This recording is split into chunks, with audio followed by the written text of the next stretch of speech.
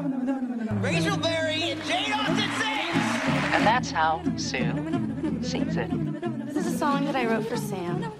It's called Shabby Mouth. Ladies and gentlemen, New Directions.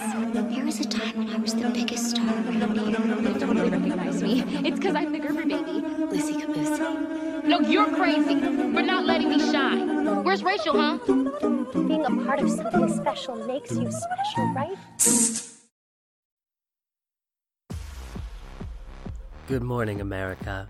I'm excited to tell you, on Tuesday morning, March 29th, I'll be performing for the first time ever in a special concert in Lima, Ohio's historic McKinley High School on Good Morning America. And I promise you, it'll be a morning to remember. Would you hold it? Hi, everyone. You could put in the music. Yeah, like no, in the I will. background. I know, but hi, everyone. That was quite an intro. Hi, everyone. Welcome to Glühwein, the podcast where recapping something messy makes you messy. I am Jorge, your host, and as you heard, I'm Michael, and I'm under the weather. I'm not feeling very well today. Yeah, Pride was not very kind to you, was it? Apparently not. Yeah. But I've got tea, I've got Dayquil, I've got lozenges. And we just had an entire afternoon full of Glee. Wow. Yeah, full. Really if something's full. gonna make me feel better, surely. Yeah, surely. Well, it didn't make you feel worse. It actually did not, and that's saying a lot. We watched a total of 3 episodes. Yeah, so today, and I felt like they were generally inoffensive. It's a supersized edition of Glühwein because math and the way we do episodes do not do well with us. But so yeah, today you get to hear us talk about 3 episodes. But before we, Pride, I guess. Will it still be June when this episode comes out? This will still be June. Well, yes. Happy end of the Pride Month. End of Pride Month. Pride Month should be every month. Let's have Pride all the time. Yes, every month. I mean, we certainly treated it like that. But also, I can't get sick like this every month. No, you can't. So. Well, we had a pretty hectic weekend.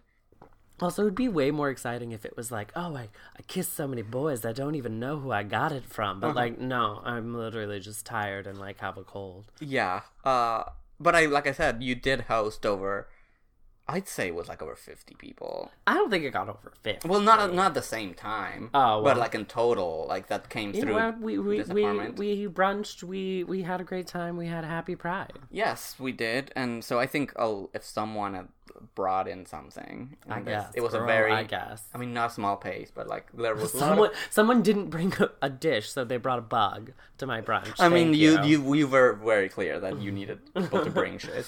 But yeah, no, I think we did pretty much the same thing, so it was very celebratory. Yes, we came home and watched the Tonys. Too, of which exciting. we will have more details later on in the episode. Of course, some updates. Because one thing in particular piqued our interest. Yes. And it wasn't Sutton Foster and Andrew Reynolds presenting together.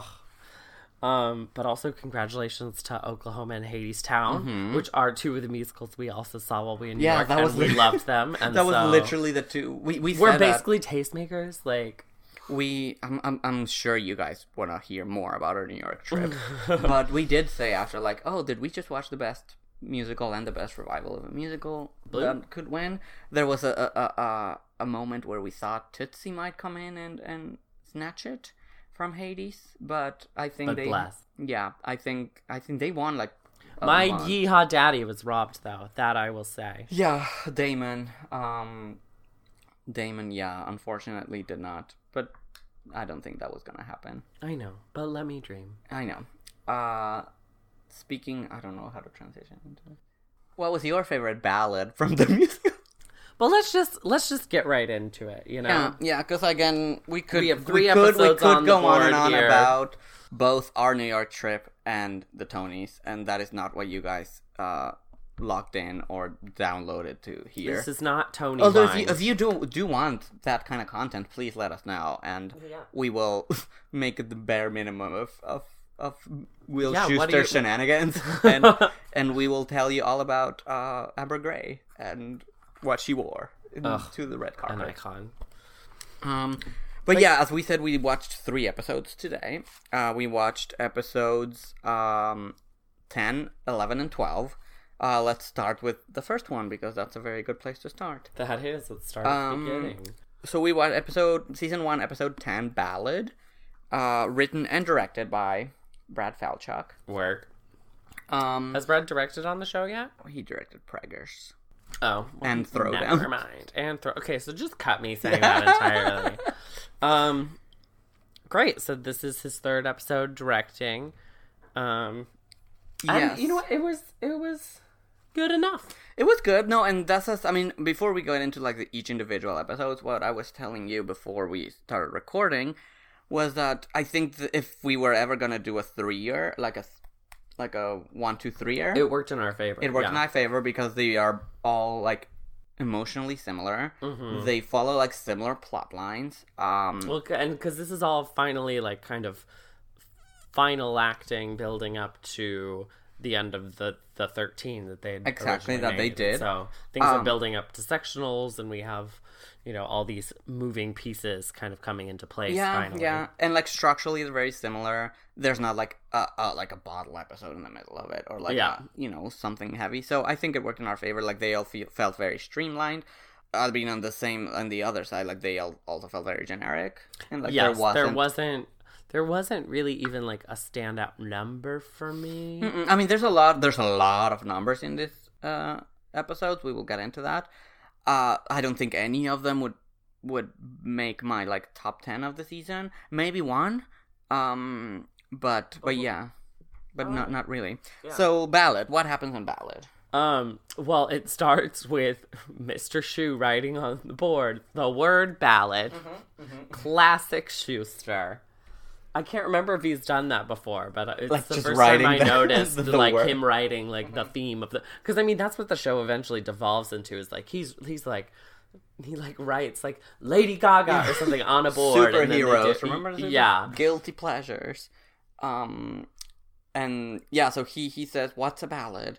And he says that there are new rules of the competition, like makes them sing a ballad as one. They have to sing at least one ballad, which they do not on the end, right? Don't Rain on My Parade. Is it a ballad? That's not a ballad. That's like such an. He said a ballad tells a story. Well, every song tells a story. No, that's why I think ballad is more about the tempo, right? It's like a slow. Well, because what do they end up doing? Sectionals. Spoilers. They do Don't Rain on My Parade. You can't always get what you want. That's a ballad. Oh, that's a ballad. I could see that. There we go. Okay, so drag me. But my favorite part of that moment is that Rachel says that her weekly letters to the Ohio Show Choir Committee paid off, because apparently she's, I guess, been begging that they require at least one ballad. So yeah, so the assignment of the week is they all are paired up and they need to perform one ballad. And they have to choose out of a hat. And so they end up, of course, with non-ideal pairs. Mm-hmm. And the biggest through line that comes from is through line a word? It is a word, right? Through line, sorry. I just keep using it and I keep pretending that it's maybe a word. The biggest through line of this episode that stems from these pairings is that because Matt, the guy that literally doesn't have a single line in the entire season, is absent because what did you say? They had a spider in his ear? A spider laid eggs in his ear, I believe. Yeah. So they are odd numbered now. So Mr. Shu voluntarily, which mistake number one, voluntarily like I'll pair up with someone, ends up with Rachel. And then he's like, literally right after saying like he'd pair up with them, he's actively like openly uncomfortable with singing with Rachel, which I get, but also like you can't like act weird about like. Also, like, what would have happened if he gotten like Finn or like Mike Chang, like, you know, I mean, not that it's wrong, but you know, like. Well, it wouldn't have been. Well, how would that have worked? Because we do get Kurt and Finn together, so we do know that that could have been male, and Santana's with Brittany. So like, I guess a ballad doesn't necessarily have to be a love song, and so they would have just picked something more generic. I guess so. I don't know. Well, the point is, because The actual ballad of it all, the pairing of it all doesn't matter because half of them are like, well, we're going to say screw that and sing a song for Finn and Quinn. Yeah, towards the end, but, I mean, to make things even worse, like, Rachel decides that very moment to perform maybe one of the biggest love songs in the history of the ballad catalog, which is Endless Love, by Lionel Richie and Diana Ross, with Mr. Shu. Who's grimacing the entire time. I love the direction of that scene. Like, when we're following them, like, circling each other around, she's, like, chasing him and he's running away. She's, like, got, like, lust in her eyes and he's, like, terrified. As one should be of Lea Michele, having those facial expressions. And then, so the plot line of the episode is Rachel having an intense crush on Mr. Shu. The other main plot would be Quinn is getting ready for the chastity ball, and then Finn is coming over to have dinner with the family. I forget what the pretense of that was, but I don't know. I think to introduce. No, I think they met. Maybe they've met before. I don't know. But it all leads to something important. Yeah. So it's. This is something I also told you before. These 3 episodes, particularly the first 2, and even the third one, they're very Quinn-centric. Like, I forgot how much of season 1 is focused on her. Although that makes sense because, I mean, her pregnancy is literally the framing device for the entire season. Yeah, a lot hinges on that. So these of all the episodes we've seen so far, these were particularly Quinn-centric and heavy. Yes, more than they had ever been. Mm-hmm. Yeah. We meet her parents, which are these, like, waspy... Drunks. They always have a cocktail. And we meet them and kind of the relationship she has with them and kind of they expect her to be the perfect daughter and the perfect chaste little woman. Oh, and her mother tells her, because obviously Quinn is pregnant, so she's gained a little weight and she's trying on her chastity dress. And it's a dress. Sorry, I need to make it's a dress for the chastity ball. It's not a chastity dress. I think they called it like a chastity dress because that makes me seem of a dress. But I know what you mean. Her dress for the chastity ball. And she says the dress doesn't fit just because she had a big lunch, and her mother's like, well, you haven't been exercising since you quit the Cheerios. You've just been in Glee, and all you do there is sit on a stool in the dark singing show tunes. Which, I mean, do they do? Well, no, they do choreo. Choreo. Dancing is a workout. Yeah. Oh, I took a Broadway dance fitness class. God damn it! Yeah, I messed with the wrong person to say that. So those are the 2 big plot lines that kind of happen. Remember that thread someone that's so important in Twitter made of, like, all the moments, like, insane moments. Ridiculous moments from the show. Yeah.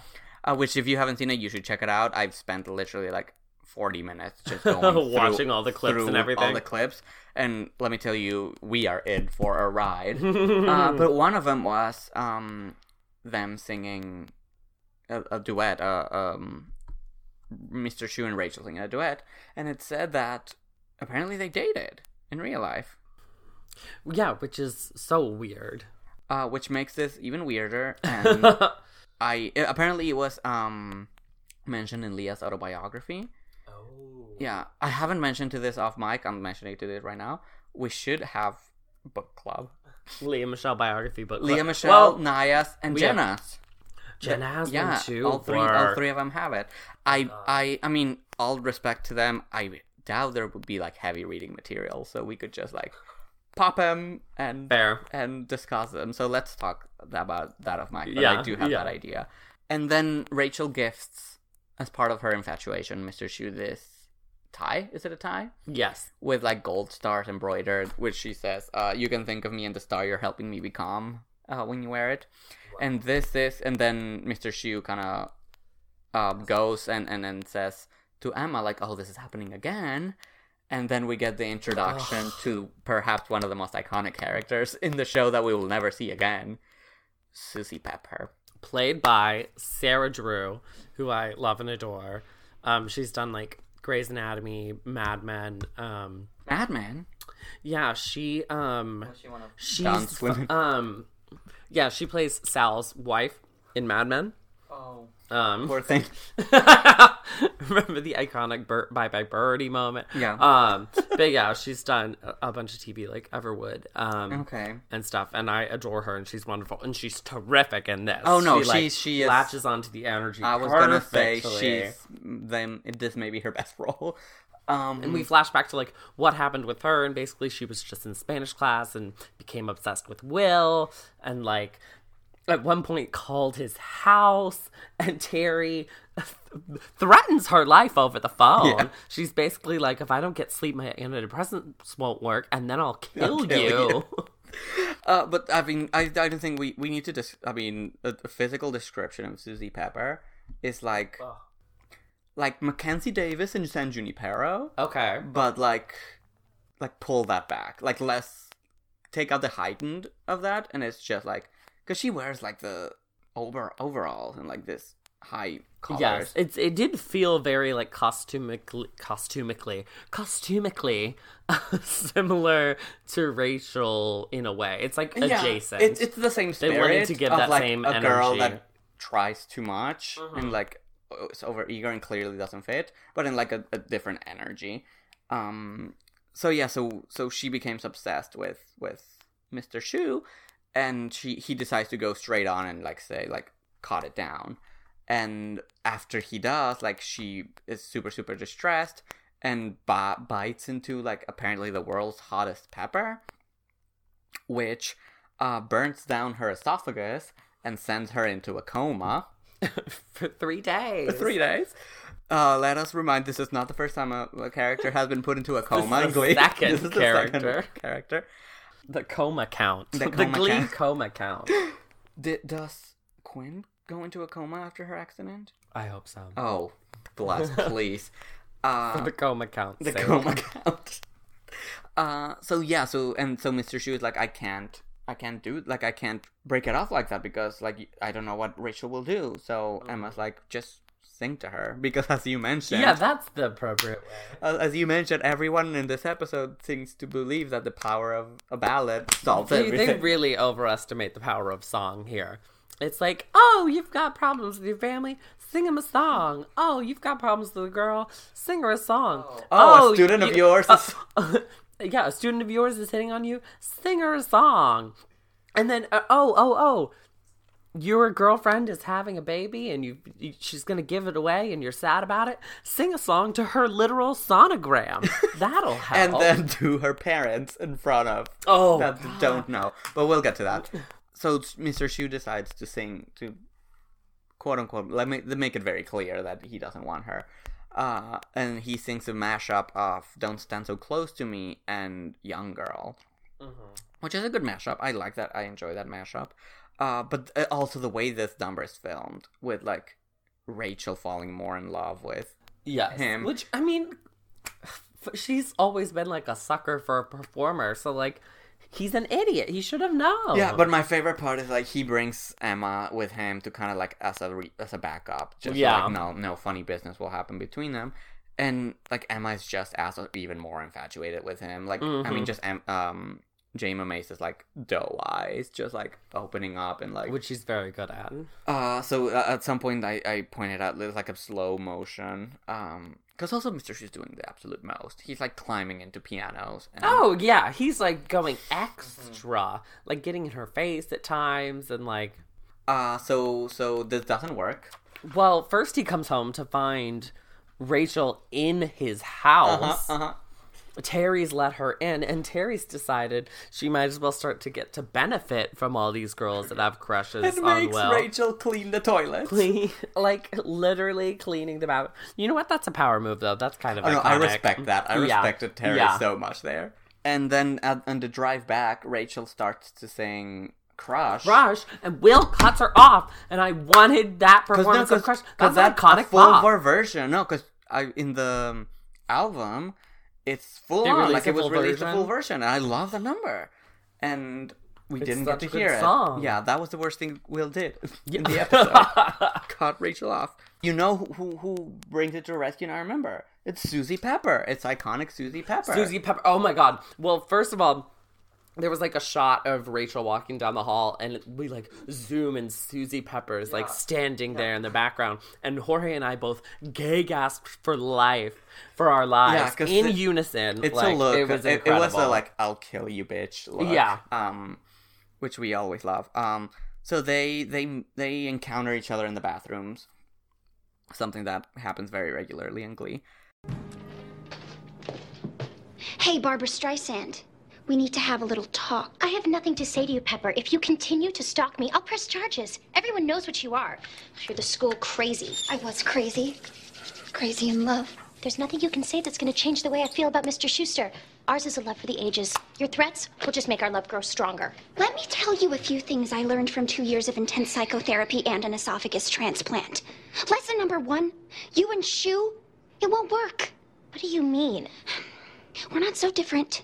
You and me. We're both mildly attractive and extremely grating. Love is hard for us. We look for boys we know we can never have. Mr. Shu is a perfect target for our self-esteem issues. He can never reciprocate our feelings, which only reinforces the conviction that we're not worthy of being loved. Trust me, I'm a cautionary tale. You need to find some self-respect, Rachel. Get that mildly attractive groove back. Yeah, get that mildly attractive groove back, girl. And, like, stop fawning over a man. How that's Rachel not gonna... Berry got her mildly attractive So, groove back. what I thought the plotline that was gonna turn into, like, this catty, like, he's my man kind of thing. It we ended loved up that. being like a Susie Looking Pepper out being for like, each other. girls don't. Yeah, love yourself. Yeah, I wish someone had said that to me many times. So, like, don't I go think down. people probably did tell me that many times, and I was like, I don't know. No. Sounds fake. Sounds fake. We all, I guess the lesson is we all need a Susie Pepper in our lives. Well, then after, like, when they're supposed to rehearse, Mr. Shu also shuts it down, but Rachel's like, no, actually, like, I know. I also thought, back to the song real quick, that, like, when he sings that, it was so much ruder than if he had just told her, like, saying, like, just the lyrics of the song, and he's like, please listen to what I'm saying. It's almost like, and I would have probably, like, cried. Yeah, because it's also, like, it's submitting her to, I mean, it's not humiliation. Well, it is a form of humiliation. It is a little bit. Yeah, it's like, listen to me, like, almost, yeah, I don't. But Mr. Shu being she gives him insensitive flowers. to, She like, says sorry. She said she was going to sing an Elton John song. Again, another performance we're robbed of. We didn't get. Yeah, this is all about Mr. Shu shouting down Rachel performances.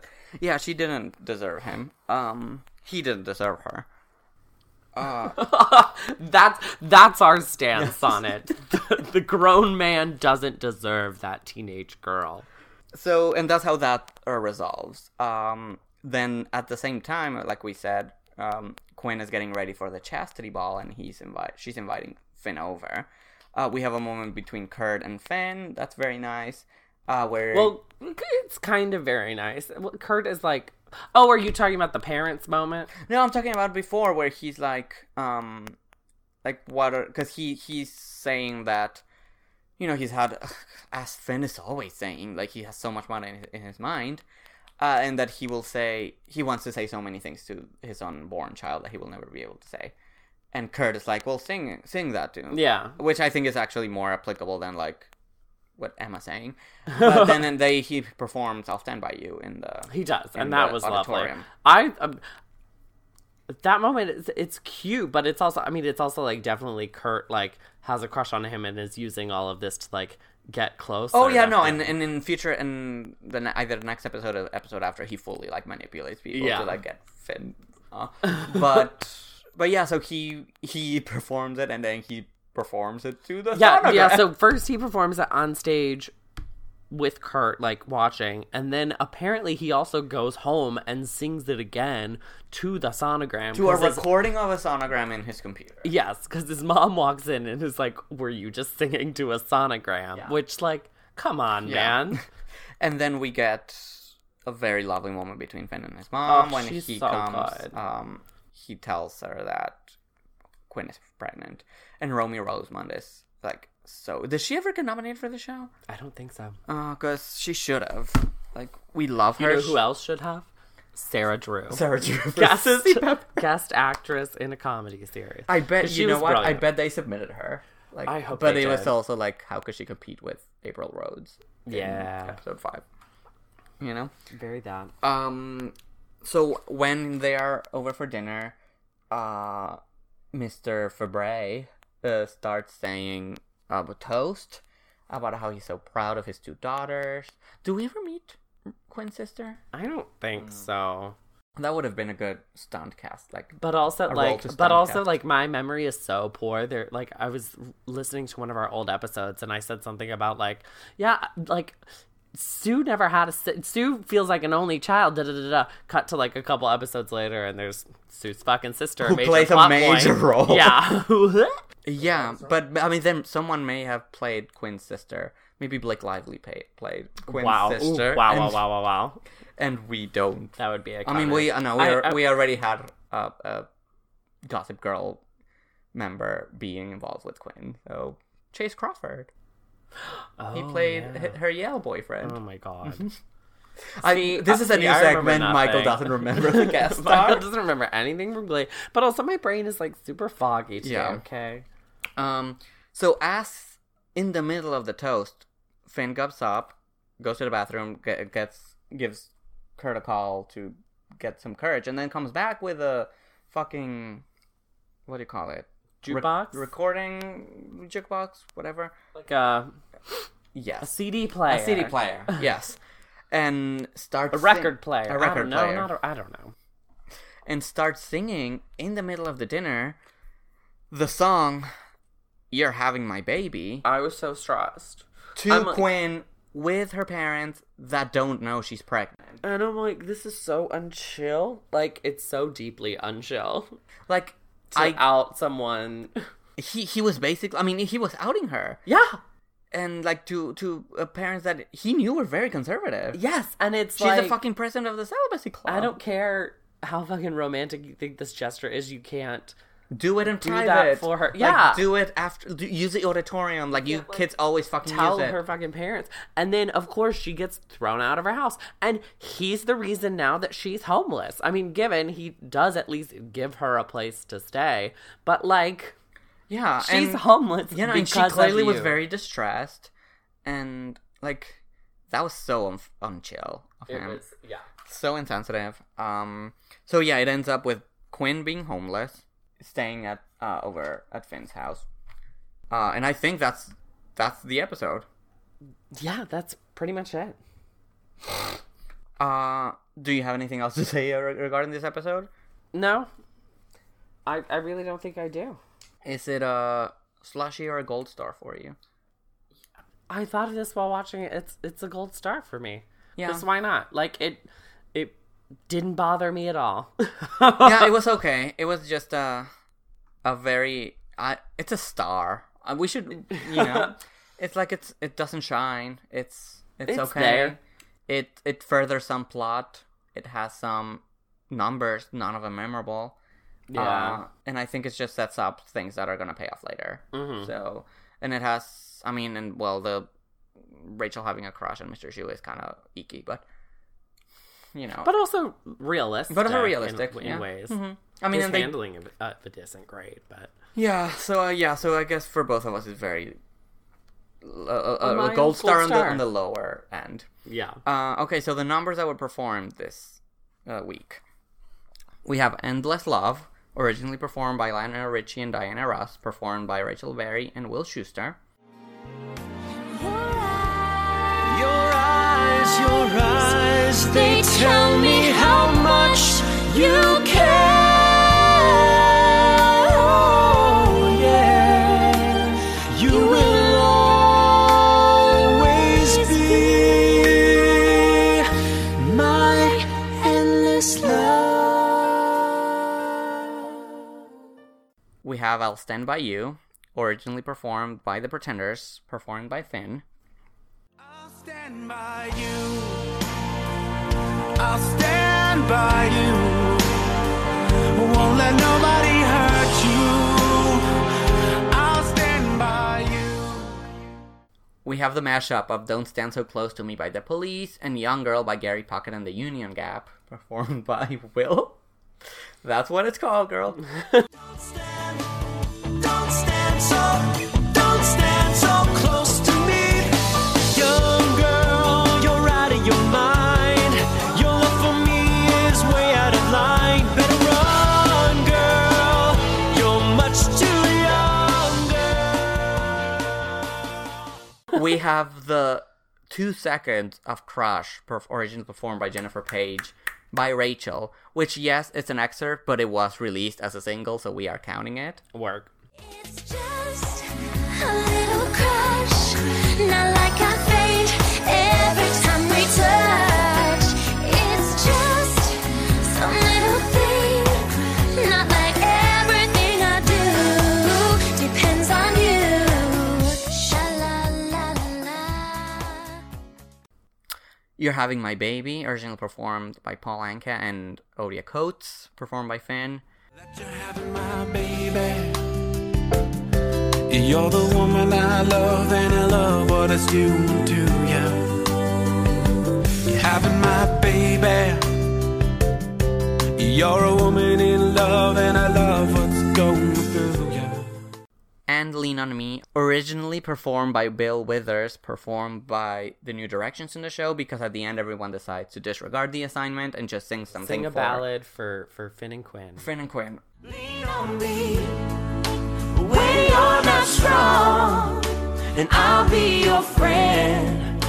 I'll help you carry on, for it won't be long till I'm gonna need somebody to lean on.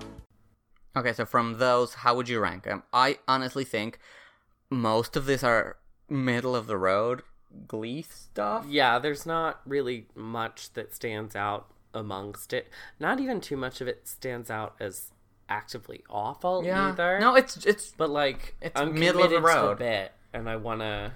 No, we have committed to the bit. We have to do this. So I'm gonna say 6th is You're Having My Baby. yeah, I will say the same because it's very out rude. your girlfriend's pregnancy to her parents. 5, I'm gonna say Will's mashup of Don't Stand So Close to Me and Young Girl. 4, I'm gonna say Endless Love, which is really only up there because I liked the direction of the scene. Yeah. So 3, I guess, is I'll Stand By You. I don't know. All I know is that Lean On Me is 2. Okay. And I'm putting Crush at number 1, mainly just because I'm a troll and I'm pissed that we didn't get a full performance. And I have, like, spun the track, in full. Like, no, the track is incredible. And I just love that song. Yeah, no, mine will be You're Having My Baby as bottom. I'll Stand By You is next. I like the whole sonogram, but I'm not the biggest fan as a vocalist fan. No, I don't. I mean, when I got to like that as 3, I was like, wait, what? Yeah. So that's my 5. Then it's Endless Love because it's a nice song and it was well made. Lean On Me because it was a nice song and it was well made. Don't Stand So Close to Me and Young Girl is number 2. I love a good mashup. I think this is a thematic mashup that works well. It is a well-arranged mashup. And number 1, yes, because I do love the full version of Rachel Berry's Crush that we were robbed of. Yes. Great. So that was Ballad. Moving on to the next episode, we are on episode 11. Can I season say 1, the 11. title? Please do it. I don't know why you would want to say it. The title of the episode is Hairography, which I am nothing if not committed to the art of hairography. Yes. Though this episode kind of drags me because the entire, like, thesis of the episode is, like, hairography is just there to distract you from a lack of talent. And I was like, wow.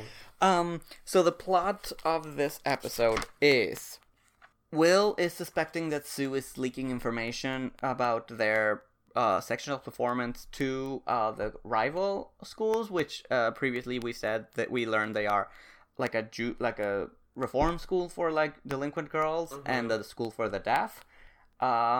So he thinks Sue is giving them information. So I think Emma suggests like, oh, like go check them out and just ask them kind of thing. Yeah.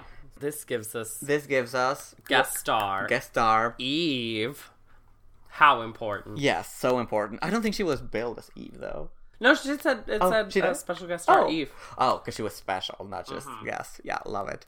Her name is Grace Hitchens. So he goes to them and he sees them performed. A very hairographic. That's your made up word for the episode. Mine is costumically. Yeah. Yours is hairographic. I love that. A very hairographic performance of Destiny Child's Bootylicious. Where they delivered it, and you know what? Like later, Rachel does say they're just using that to distract from their lack of dancing, and I'm like, excuse me. No, they were amazing. They were dancing well. Their vocals were on point. On point. I mean, they were like not vocal journaling good, but they were no. But again, I appreciate that they're like a genuine ensemble. Mm-hmm. Yeah. But that also highlight individual moments from like individual performers. Oh yeah, because they have the whole can you handle it? They did, and then during the number, there's a very like focused effort on the hair, like slow motion hair, slow motions and like and zooms on the hair, like where close ups and like basically.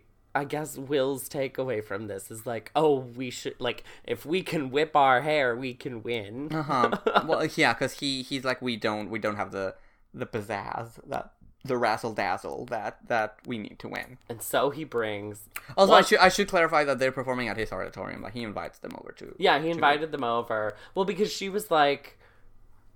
Do you think we have facilities? Yeah, she calls them a school of privileged misfits, which was great. So they came over and performed, and after that, Will is like, well, we need some of that pizzazz. So he brings one of my favorite accessories, which is a bag full of wigs. Yes.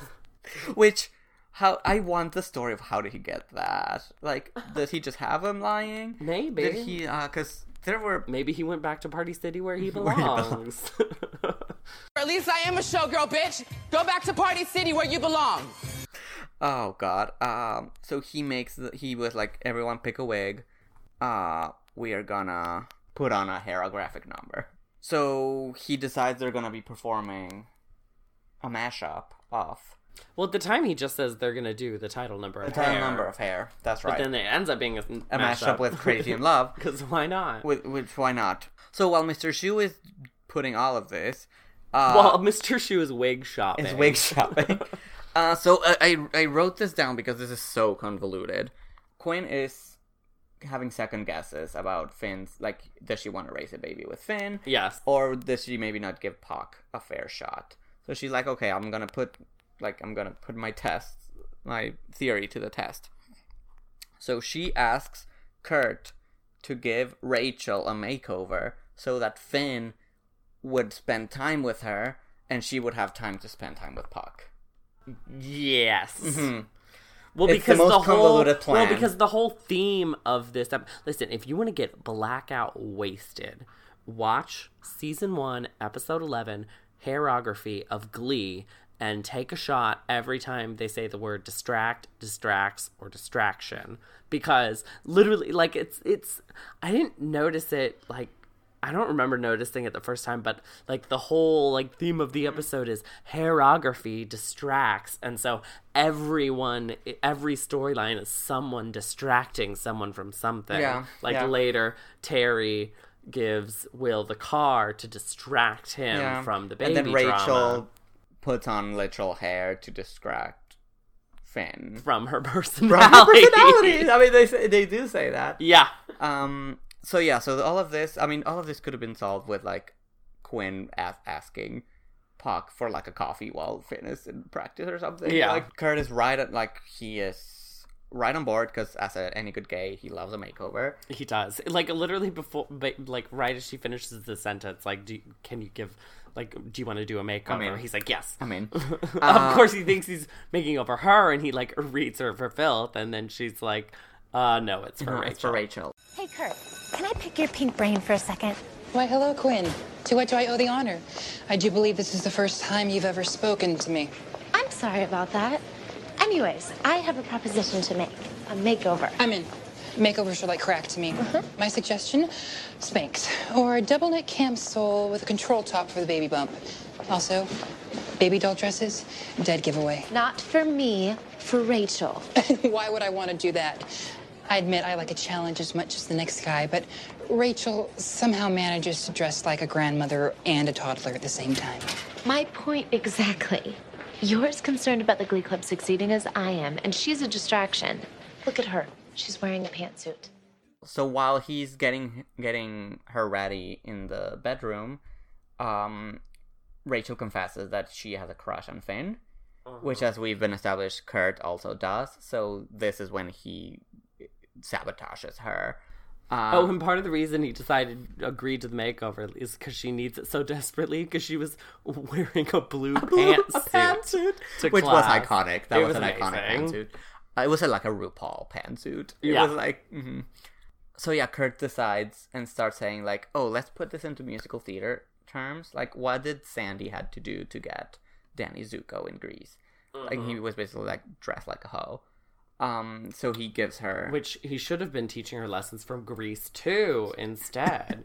Which is just be the cool bitch that you are and make the boring but beautiful British man. Within this would fit very nicely, actually, in the archetypes. Yeah. So the next day, Rachel comes in looking like season 4 Rachel. I mean, yeah, she looks amazing. Yeah, honestly. she looks good. But that I noted because Kurt tells her like Finn likes a loose girl. So he said they agree to rehearse together because that's the plan Why everyone not? has. And at the same time, Quinn is asking Puck to babysit with her. Because she's babysitting, because again, this is another plan. Another distraction. Because she previously told Terry she didn't want the baby anymore. And Terry's iconic sister Kendra was like, "No, let's put her babysit my kids, and like she'll want it to give to you." Her iconic sister, who among her advice to Quinn was just avoid rum-based drinks during your pregnancy. Yeah. So while they are in Rachel's bedroom, Rachel comes out looking full Sandy drag. I was gagged. I was gagged. No, it's an incredible look. Full leather pants, full wavy hair, and they start performing "You're the One That I Want." Yes, call back to the pilot. And at the same time, Quinn and Puck are babysitting these triplets. They are tied up, and they decide that maybe a song will singing "Papa Don't Preach" will calm them down. Yes. Diana Agron kills that performance. It's a great performance. It's thematically relevant for her character, but it's entirely misplaced. Oh, I'm glad you said that, because that was something I was going to say. They could have used that song at a different place in her storyline. Like, she literally just got kicked out of her home for being pregnant. With her dad. Like her dad kicked her. It would have been... There's no... Like, this song, it's literally her storyline. Like, why are you making her sing it to three kids? Like, that made me very upset. Like, yes. You wasted the song on this. Very also, much. the first Madonna song we get. Which people forget, because there's a whole Madonna episode. But yeah, so it's a great performance, as you said, and another invented word, the shoulderography. She was giving me shoulderography for days. We can't see it, but Michael is like shimmying right now. She kept doing this, like, I was living for it. Shoulderography and twirls. And the twirl, the very Lily Rabe and American Horror Story Coven twirls. Oh, yes. Yeah, Diana Agron has good moments. So they perform, and as they are doing it, or before, we see that Puck is texting, and he's like, "Oh, I'm texting my Chang." But it turns out he was really sexting Santana. Yeah, because the next day Santana's like, "Step off my man." Yeah. And that she's whole like, time "What you were happened?" playing like, house, we were playing dirty. I mean, that's not what she said, but it was something we were sexting. And, yeah. And Quinn is like, "Sexting? Like, texting? Like, sexy texting?" And I took a picture of the sexts that they sent each other. Oh my god. Because we see it's full flip phone. Yeah, the 2009 phones, man. And this is, I'm not gonna, like, this is what it is. Like, do you want to just go back and forth? Like, I'll read it from the top read it down. From the top down. And some of them we can't finish Yeah. It only shows part of it. But Yeah. Okay. So this is like seemingly a conversation going on. Yeah, I think I've got it too. I've got something of yours. Let's hook it up tonight. Tell me about your panties. Not wearing any. You are smoking hot, and when I ... Do you think I'm too hot? You so hot and stuff and . Not wearing any. So that is our live So reading that- of Pucks and Santana sexting. I'm aroused. Yeah, I mean, yeah, we needed... You didn't see it, but we had to put on a full hour break in here. We both, like, got Grindr hookups and had to come back to finish recording. Because we were so aroused by this. Wow. But after reading this, Quinn is basically, like, she confronts Puck, and he's like, baby, I'm never gonna change. Like, I'm... Well, because she goes through her phone, or she goes through his phone, that's how they found because Santana told her that her sex were too hot to erase. Which, like... What an iconic line. I guess. And that's when Quinn figures out, because Puck's like, even if we're together, I'm never gonna, like, stop sexting girls. Yeah. And... There will always be women in rubber flirting with me, is basically what he says. It's basically what he says. But Quinn doesn't take it. He leaves her, goes to Terry back again, and like I'll give you my baby, because every child deserves a good father, and Mr. Shu is gonna make a great father. Yes. So and then how that wraps up. Towards the end of the episode, we have the deaf choir actually come in. The choir director of the deaf choir comes in because he was like, oh, I heard y'all were having a little performance here and didn't invite us. Yeah, played by Michael Hitchcock. Yes. Who became a writer in the show. Oh, work on in later seasons. And now, wrote a bunch for Crazy Ex-Girlfriend. And also... And so he's like, you have to invite our choir to come perform too. And so they do, and they perform Imagine, and they do... Well, no, they perform, because they first do, that's when they do Hair Crazy in Love. Oh, they perform Crazy in Love. And then you see these, like, choir of deaf kids just, like, thinking, like, what the fuck and is going on? They're all in wigs, complete with Artie in dreadlocks, because of course Artie went for the dreadlocks. What's your stance on this performance? It's fine. I mean, I think it conveys exactly what it needs to convey, in that, like, it's all performance and nothing in underneath. Yeah. I think, it's a weird mashup, but it's a weird mashup. It's okay. I don't hate it as much as other people hate it. Notably Sue in later seasons, when she makes a breakdown on the worst number they ever did, she puts that as number 1, I think. Oh wow, incredible. So they did that, and then you see the kids, like very, like the deaf kids, very like, what the fuck is happening? And then it's their turn to perform, and they start doing ASL performance of Imagine by John Lennon, with one of the guys kind of singing through it. You can clearly see that the Glee kids are like very moved and are like, oh no, this is what show choir's about. Yes. But then they do the rudest thing they could ever do. Mercedes dead ass starts singing along with them and joins them on stage, and like they all slowly come in and like join with the deaf choir and like sing their song with them. They basically they interrupt them. If I was one of them, I would be so insulted. I would stop signing the words and just give the finger. Yeah, give the finger. There's one scene of like Rachel like watching the girl next to her do the signs and her doing them with her. And... Yeah, no, and I told you, like, when who wrote the episode? We haven't. I don't think we mentioned that, but when Ian finished writing this, he probably was like, I solved it. Wow, I really did that. I did that. Like, this is what the show is about. And which is not what the show is not about, but this was so kumbaya. Yeah. That it was like, you know, like... Yes. I don't know, that moment does not sit well with me. While we're on the subject of Ian real quick, the episode was also directed by Bill Delia, who is like an extensive TV director, producer. Okay, what has he done?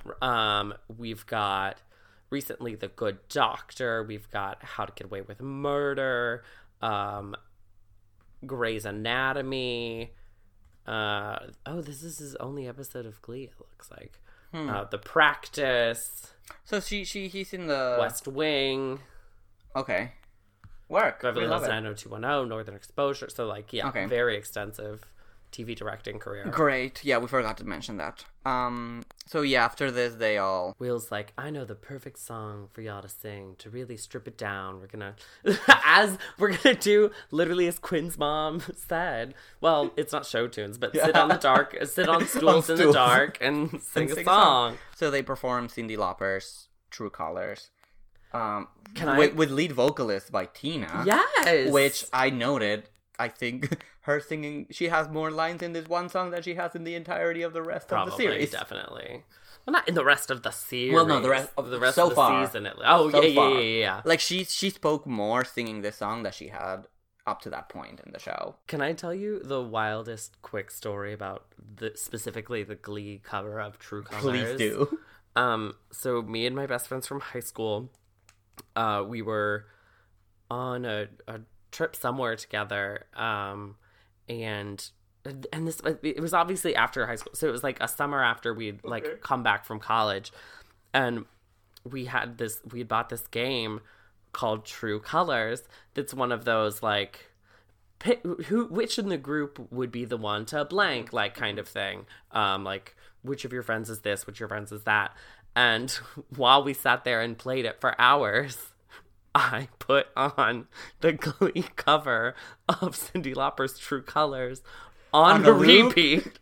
So it was an endless loop. So I actually, I couldn't listen to it for years because, I had listened to it so much that one day. Wait, how long did that game last? I think we just kept playing the game over and over again, so it was a couple hours. Wow, Tony winner Jenna Ushkowitz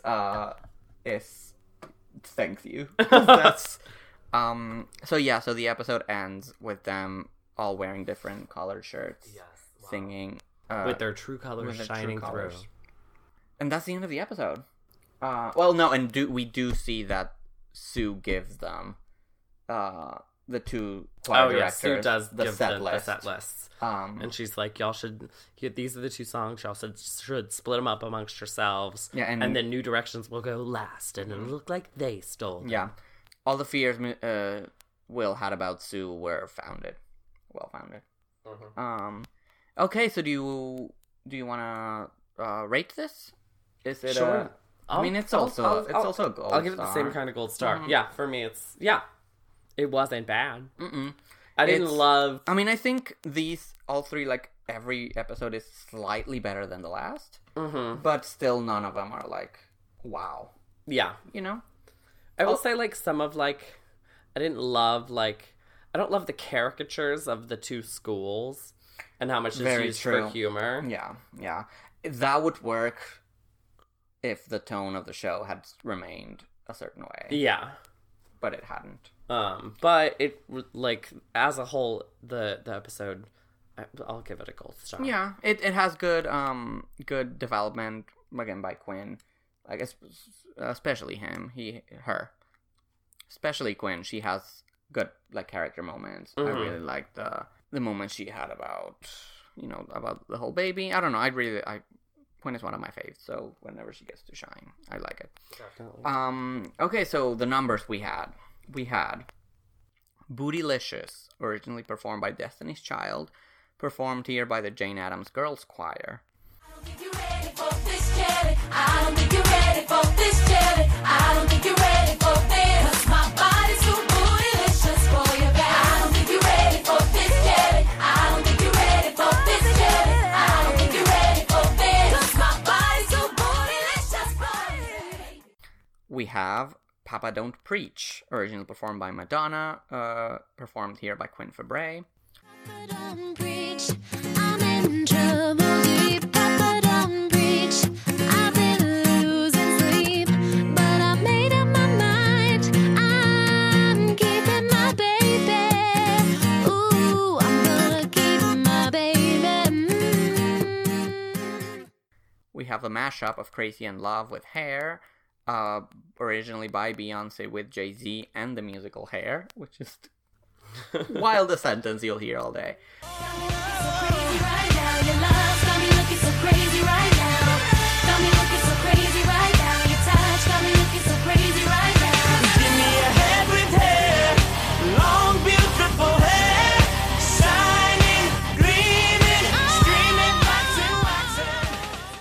we have Imagine, originally performed by John Lennon, performed here by the Heaverbrook Deaf Choir with the intrusion of the New Directions.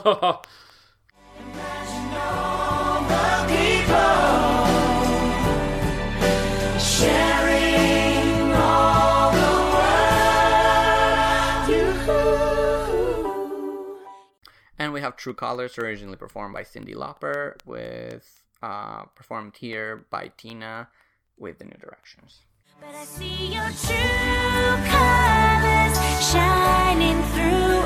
I see your true colors, and that's why I love you. So don't be afraid to let them show your true colors. True colors are beautiful like a rainbow. Okay, so last place for me actually would end up being the Hair and Crazy in Love mashup, just because it is quite odd. And it is also, I feel like, intentionally supposed to be not great. And after that, like, or in fourth, I would say Imagine. Okay. Just because it's rude as hell. It and is also, very like, rude. I don't, like...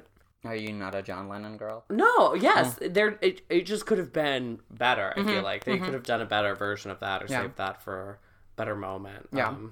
Well, not to say that it didn't get used for a good moment, but I mean, like, vocally. I know, I agree. For me, my fifth would be Bootylicious. Wow. Yeah, I don't know. I think it's kind of forgettable and used in a kind of generic way. Then number 4 would be Imagine as well. I think it's a good... I mean, if you listen to the song by itself, it's a good arrangement and like a good version of it, but I'm not a fan of the way they use it in the show. My number 3 would be Crazy in Love / Hair. Okay, my 3 is True Colors. Because I think I can't listen to it anymore. Yeah. My number 2 is True Colors. All right. My number 2 would be Bootylicious. Okay. I really enjoy the performance. No. It's fun. I mean, it's also just a good song. I don't know. Yeah. But the important thing is we both think that the best performance is Quinn Fabre's Papa Don't Preach. It is so good. It's good. It's quite good. It's just like a pure vocal, and she's like having a good time. Yeah. And like, even though it's incredibly misused. And misplaced, but good job, Good Diana. job. We love you. Okay, before we go and move on to our final episode of the day, let's see what's in store for our sponsorship this week. All right. We'll be right back.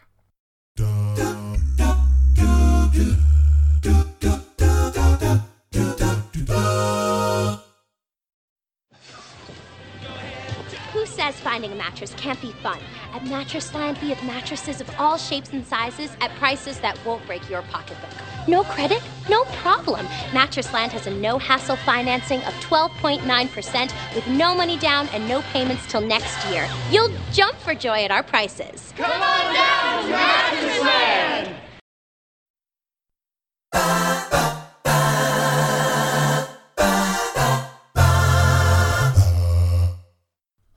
Well, we're back, and speaking of mattresses, the title of our next episode happens to be Mattress. Yes, season 1, episode 12, Mattress. Written by Ryan Murphy. Yes. Directed by returning queen Elodie Keene. Word. I think this is her second episode in the series. And yeah, this is a very fun episode. I do love this episode a lot. Really? Yeah. I love when there's a framing, like a clear framing device, like the yearbook is in this. Very that, yeah. And I think of all the 3 episodes, I think it has the most, at least one memorable performance, and I love the closing number, but we'll get to that. Well, let's see. Also, the best plot heavy that and actually advances. Oh, well, because it has to get us to sectionals the next week. Basically, the main plot here is that it's yearbook picture, I guess, week, because they end up doing it over several days. It's time to shoot a picture for the Glee Club. However, historically, the Glee Club picture gets defaced in the yearbooks. And so Sue has suggested to Principal Figgins that they just don't do a picture for the Glee Club, to which he agrees. So when Will gets all up in arms about it, Mr. Figgins is like, well, you can have a quarter page for $300 below this ad. Even though the kids have met separately and been like, we don't want to do this. Yeah, no, so far we've had, like, relatively anonymity. So once our pictures in that, like, the bullying is gonna be so much worse. Yes. Rachel, however, is furious about it and says that her two gay dads have a very close relationship with the local chapter of the ACLU. And so because she actually is in as many clubs as she can be, and if she gets in the Glee Club photo, she'll be the most involved student in the school. In a move directly inspired by the 1999 iconic movie Election, starring Reese Witherspoon. There's I'll probably plug some audio here of that montage. Oh yeah, but it's an exact same montage where you see Reese, like Tracy Flick, yes, in every single club picture. Make fun of me all you want, but school pictures are everything to me. They're great practice for getting photographed by the paparazzi. Invasive as the press may be, stars are dependent on them for their fame, and I feel I must be prepared. In order to do so, I join every club I possibly can. I know you're thinking that I'm just joining all of these clubs to give off the appearance that I'm involved, known to exist. But Glee Club is different. I really love Glee, and I believe in what we stand for. We've come from behind, dismissed and ridiculed by everyone, and we've made something of ourselves. Something that I'm proud to be a part of. Something I want to be remembered for. Yes, I mean, and as we've said before... and it's also very Rushmore, but... The characters are very similar. Oh, they're cut from the same fabric. Yeah, I've had this conversation a couple of times with a friend of the pod, Daniel Crook, about how he always thinks that Tracy Flick is the one doing the black power of the student the Black Student Union, but it's actually Rachel Berry. Yes, we see all the great part of that montage is that in every photo there's somebody side-eyeing her.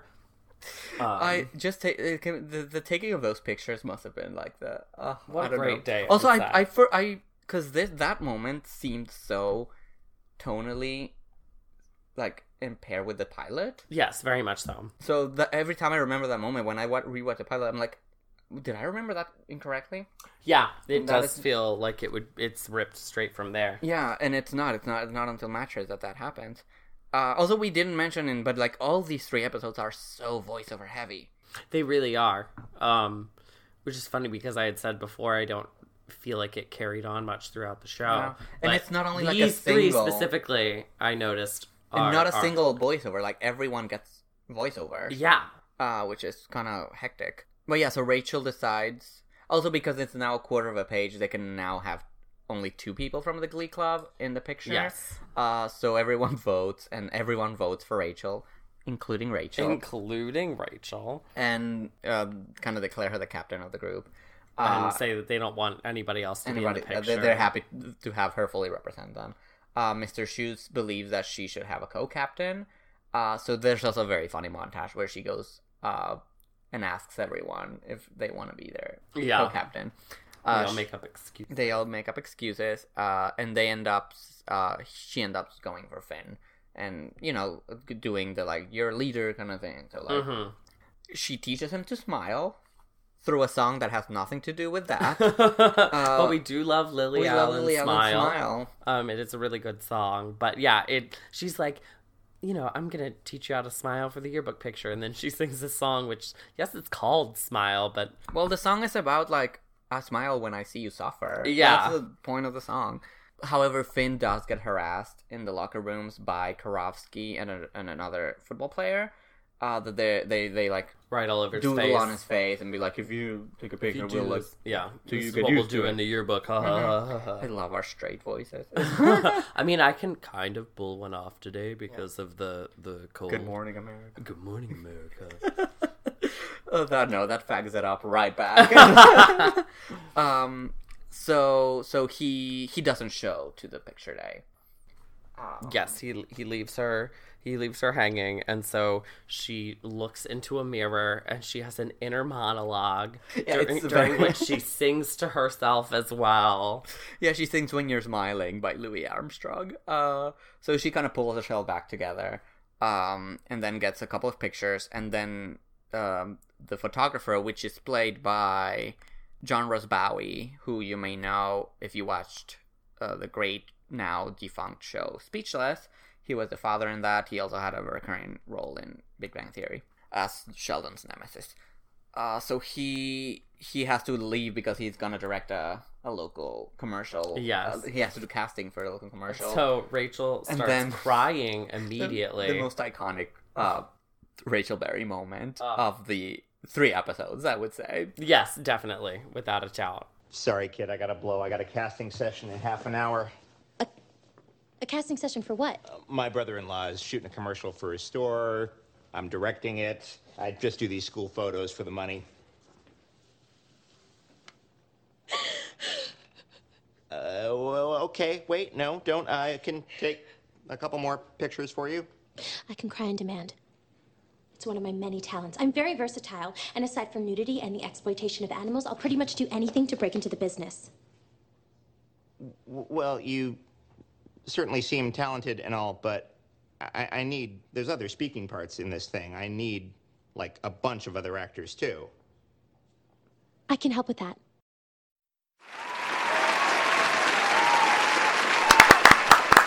Wow, Leah. Wow. I did write Leah acting. Emmy nominee! And not for this episode, but... Yeah, no, it was such a beautiful moment. So he goes to them, to the Glee Club the next day, and it's like, you know who doesn't get bullied? Celebrities. And so I got us all a chance to be in this local commercial. Ooh. Which I still feel like they would end up getting made fun of more. Yeah. But maybe, I don't know, high schoolers should maybe be excited about being a commercial. I think maybe a small town in Ohio, like, people would be excited to Probably. be in a local commercial. So they get ready to sell the titular mattresses. Ugh. They show up the next day at this place called Mattress Land, and they all get ready to and shoot. Rachel's like, you know, we're gonna be famous one day, and like, I just wanted be to stars. forget but how, let's to remember how this moment feels. felt. And Mercedes was like, as soon as I get my record deal, I'm not speaking to any of you. Which, and I was like, was that untrue? And does that kind of happen? That kind of happens, yeah. Because she does become a guest star in future seasons, not a recurring character. Mm-hmm. So then they do a read through of the commercial, and it's very flat and boring, except for Rachel, who delivers like always. I mean, she's there to perform her job. But she's like, why? We're performers, Yeah, we should and he's perform. like, okay, why don't you perform the words I wrote? Yeah. And she's like, why don't we sing a song? And the mattress store owner loves the idea. And then they perform this number, like Van Halen's Jump, which is one of my favorites. While jumping on mattresses. There's a lot of choreo and pajamas. There's a lot of Artie holding a sign that says jump. Yeah, because he can't jump. Jorge could not stop laughing. Well, because he was at Artie in the back corner. Like, with a sign that says jump. It's kind of rude. Also, Quinn should not be jumping around like that. Probably She's pregnant. not. Yeah. But no, I mean, this is, for me, it's such a fun number. It's one of my favorite numbers of the season. Oh, really? Yeah, I also love the arrangement. It's a really good. It's a good arrangement. I think it's very fun. They all have a blast, and it goes well, they think. Mm-hmm. That night, however, Mr. Shu is looking for a pocket square, is it? Mm-hmm, for the school photos, For the school photos, yes. And while rummaging through Terry's things, looking for it, he finds a fake pregnancy belly. Mm-hmm. And then the next scene is full Revolutionary Road. Oh my god, it was, like, intense. I was not ready for it. Like, the fire in his eyes. Yeah. And my favorite part is he throws the pregnancy pad against the wall, and I was like, yes! Yeah, he asks her to lift off her shirt. she wouldn't, so he bats her into a corner. He like grabbed her hands, he gets violent in at a some way point. that I was unchill with. Yeah. Because he pushes her towards the wall, and then he just like lifts the shirt and sees that it's fake and like rips it off. Made yourself a stranger to me now. Are you happy? Are you satisfied? It didn't start as a lie. I really thought I was pregnant. And then the doctor, he said it was a hysterical pregnancy, and I just panicked.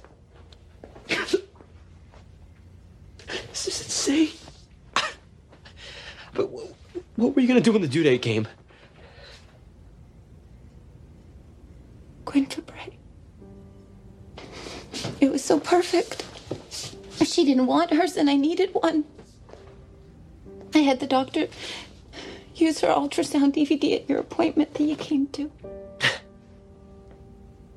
I loved you, Terry. I really loved you. I'm so sorry, Will. I'm so sorry. Do you remember that appointment? Do you remember what we said? That at that moment, no matter what happened, we loved each other. We could get that feeling back again. You could love me back, Will. Please, Will. Please don't go. Please don't go, please. I loved the scene. I mean, it's great. It's It's kind of like a long time coming. Yeah, this is like the first big moment that has been brewing for a while. Yes. And it's also the one thing we knew from from episode 2 on, like, that we knew that was going to happen. Like, this was not a sustainable plot line. So this is the moment we've been expecting for like 11 episodes.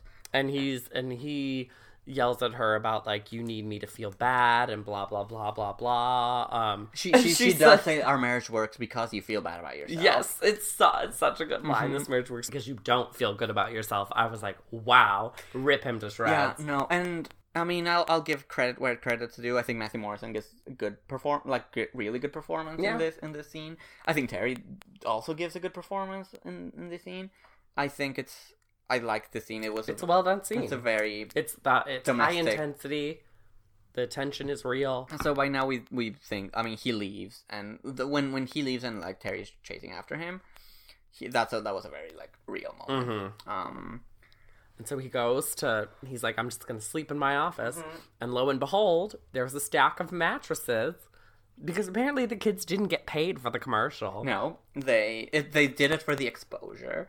And us doing this podcast. If someone wants to give us a stack of mattresses, hey, I'll take it. Hey, right. So he finds a thank you note from the mattress man with the stack of mattresses. So he opens up one of the mattresses and sleeps on it. Then that night, Sue watches the ad on TV during her at the station during her Susie sit, which this week is about how ugly people should stay inside. Sure.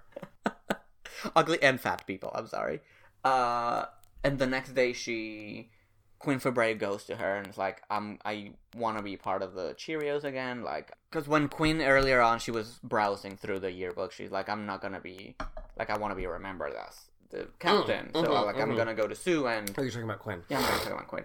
I'm gonna go and demand my spot back. So she tries to do it, but Sue's like, no, you're not gonna be neither, because you guys fucked it up with the commercial.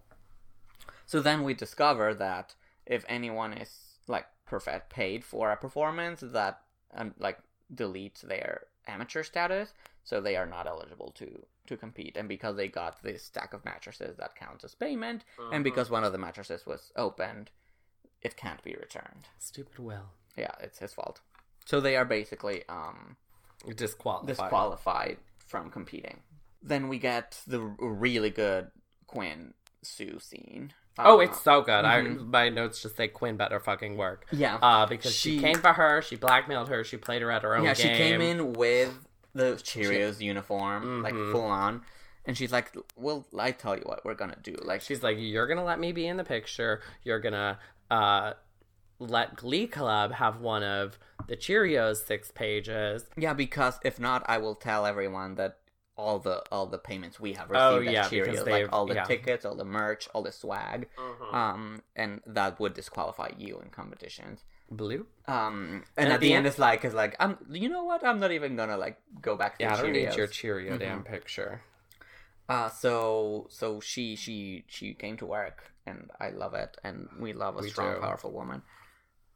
And at the end, Will is like, I was the one that took the payment, not you guys, so I'm the one that should be disqualified. Yes. So I'm like, I can't go to sectionals with you guys, but you go ahead and do it.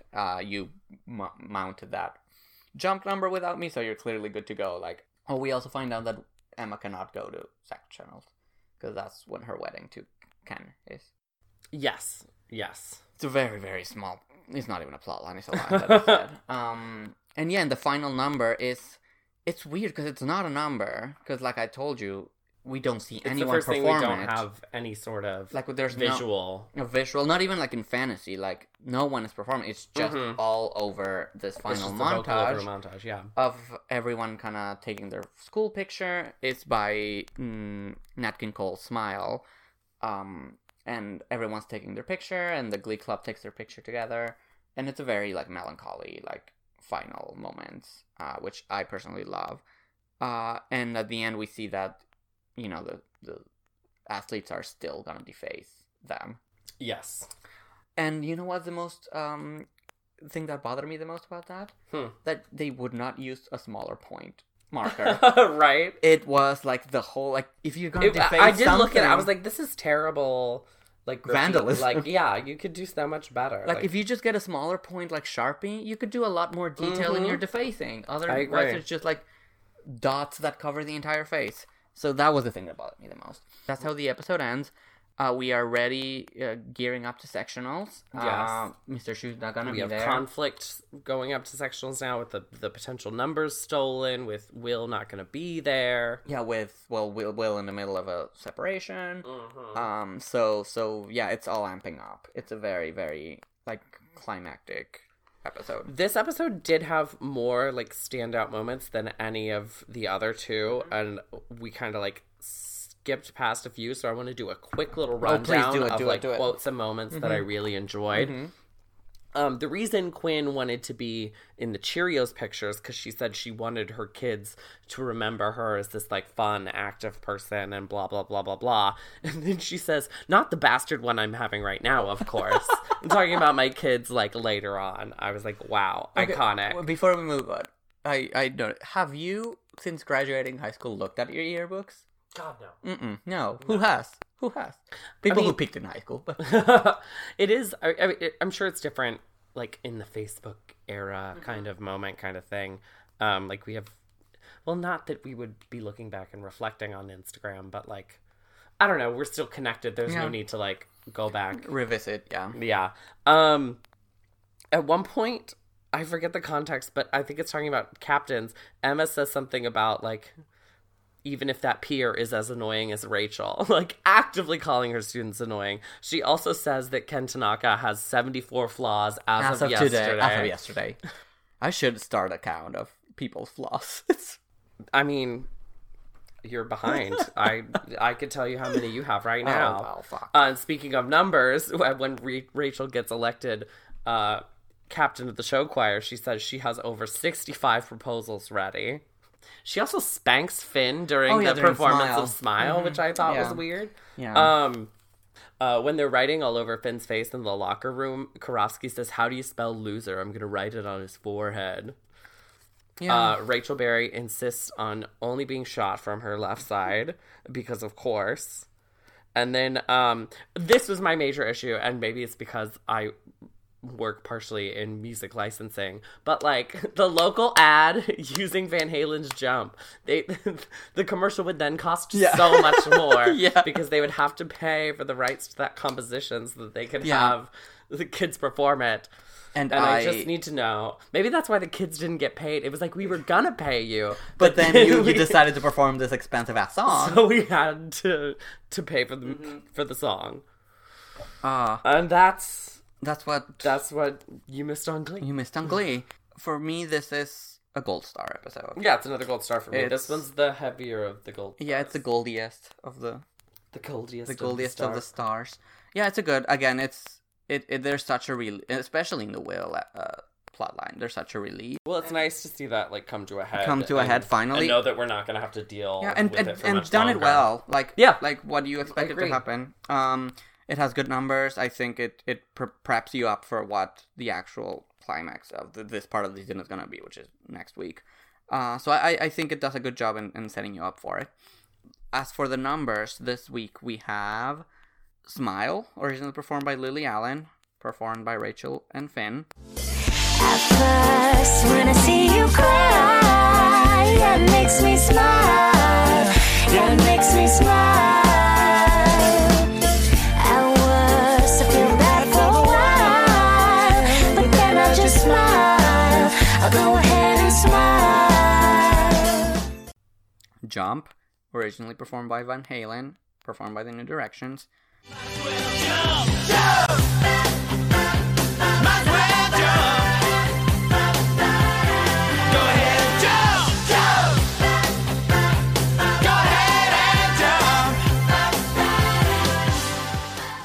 And Smile, the other Smile, originally performed by Nat King Cole, performed here by the New Directions. That's the time you must keep on trying.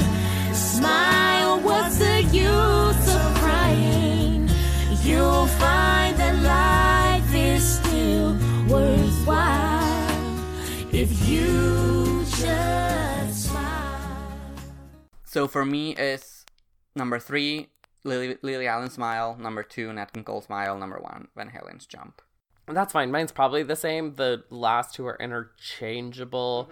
I would have to listen to the full version of the other Smile. Yeah, I did. The thing is, I I did listen for that to one. the... It almost goes to the bottom for me, just because there's nothing to associate it with. Yeah, I mean, I do.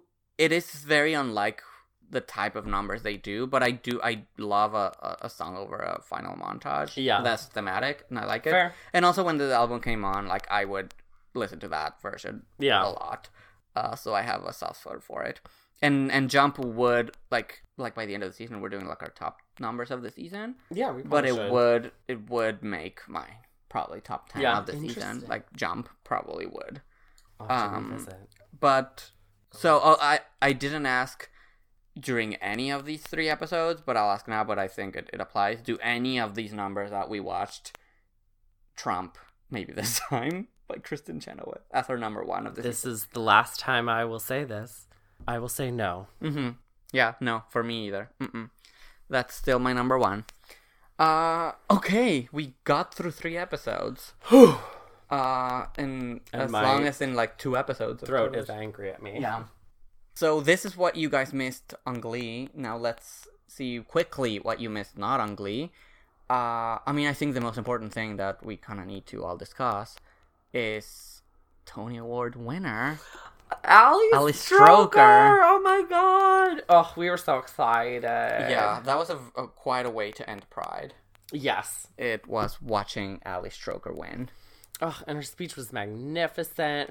Their performance was magnificent. Yeah, I love how they highlighted her and still did a group number. Yes, very. Yeah, they knew what they were doing. They knew what they were doing. Yeah.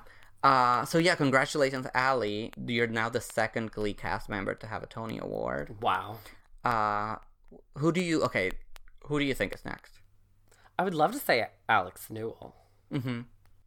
Yeah, because he was on the verge for Once on This Island. He didn't get nominated. I was mad. But like I think he was probably like not far from getting a nomination. Exactly. You know. So I think with the right role, like another kind of meaty role, he could definitely. But if Alex Newell won a Tony, he would have the same exact trajectory of Ali Stroker of Glee Project, Glee, Michael Arden production, Tony Award production. Wow. Check that. So I think it's in the cards that he's next. So all the other Glee cast members, please hold off until Alex Newell gets the Tony. I can't wait. Now I can't wait until Glee Project episodes. Oh God, I can wait. Yeah, it's fun. It's a lot of fun. Yeah. One thing that we've talked about on the podcast in the past couple weeks was the Hollywood Bowl performance. Lea Michele as Ariel.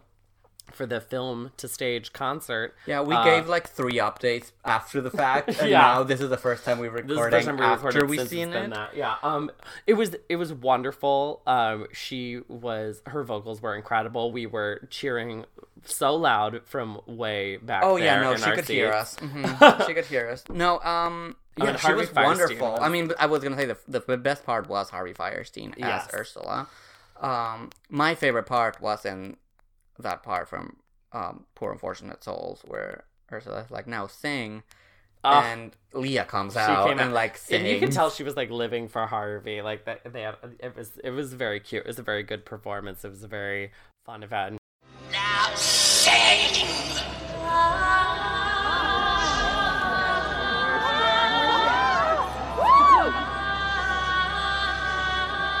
Keep singing.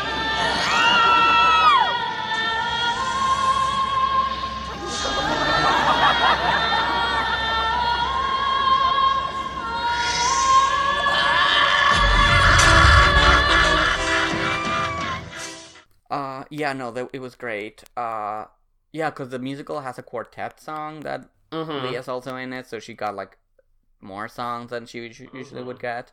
And yeah, and at the end, like everyone would like, because the bowl, like the edges of the bowl would light up with the names of the people. So Leah got a big standing ovation. It was wonderful. Also, the mystery Eric was. Ooh. I think Leo Gaio. Hello. He was a nice surprise. You enjoyed it. I sure did. So it was lovely. It was a good evening. I think we had a lot of fun. So thank you, Leah, for being part of our world. Wow. And then I think our last bit of news was there was a recent like reunion photo. Would you call it a Glee union? I sure would.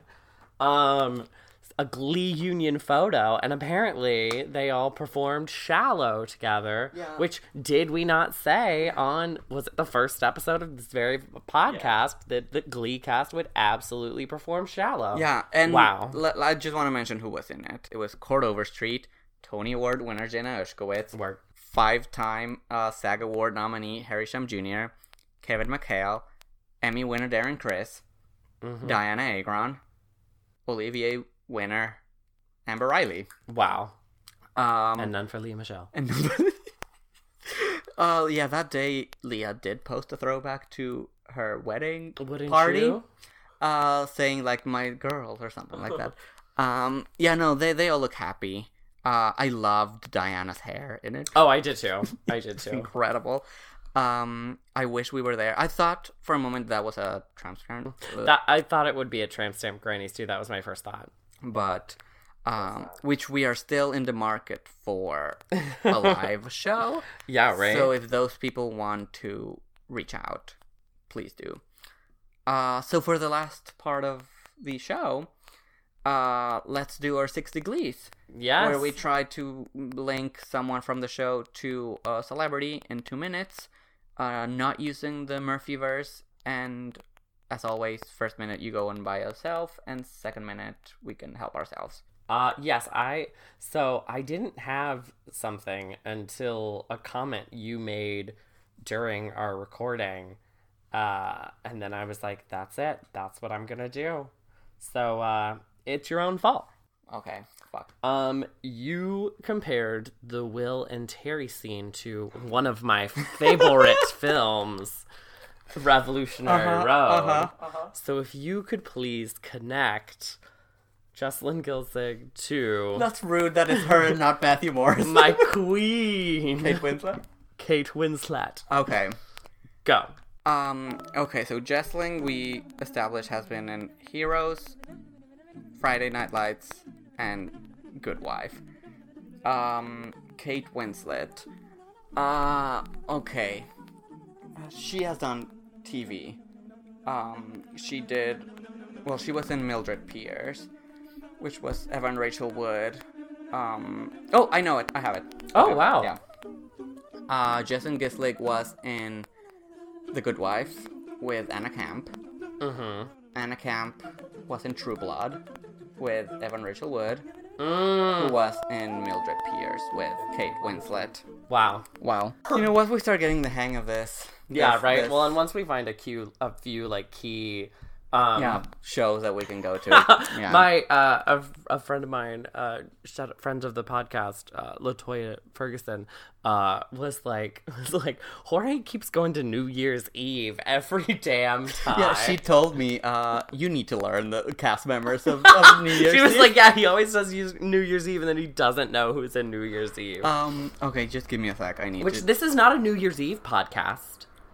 Okay, I'll play your game. Oh, fuck you. Yeah, because this is now your own fault as well. Oh, then I guess I know what you're gonna do. So I'm gonna do the reverse of what you did, and I'm gonna give you, to connect, Matthew Morrison with the counterpart of Miss Kate Winslet, with Leonardo DiCaprio. Go. Okay, Matthew Morrison was also on The Good Wife, so, I can easily get there. I mean, now I could just cheat and go your way and then be like Revolutionary Road, Leonardo DiCaprio, but that feels like cheating. That's cheat. I forbid it. I'm sorry. So let me think of like Leo shit.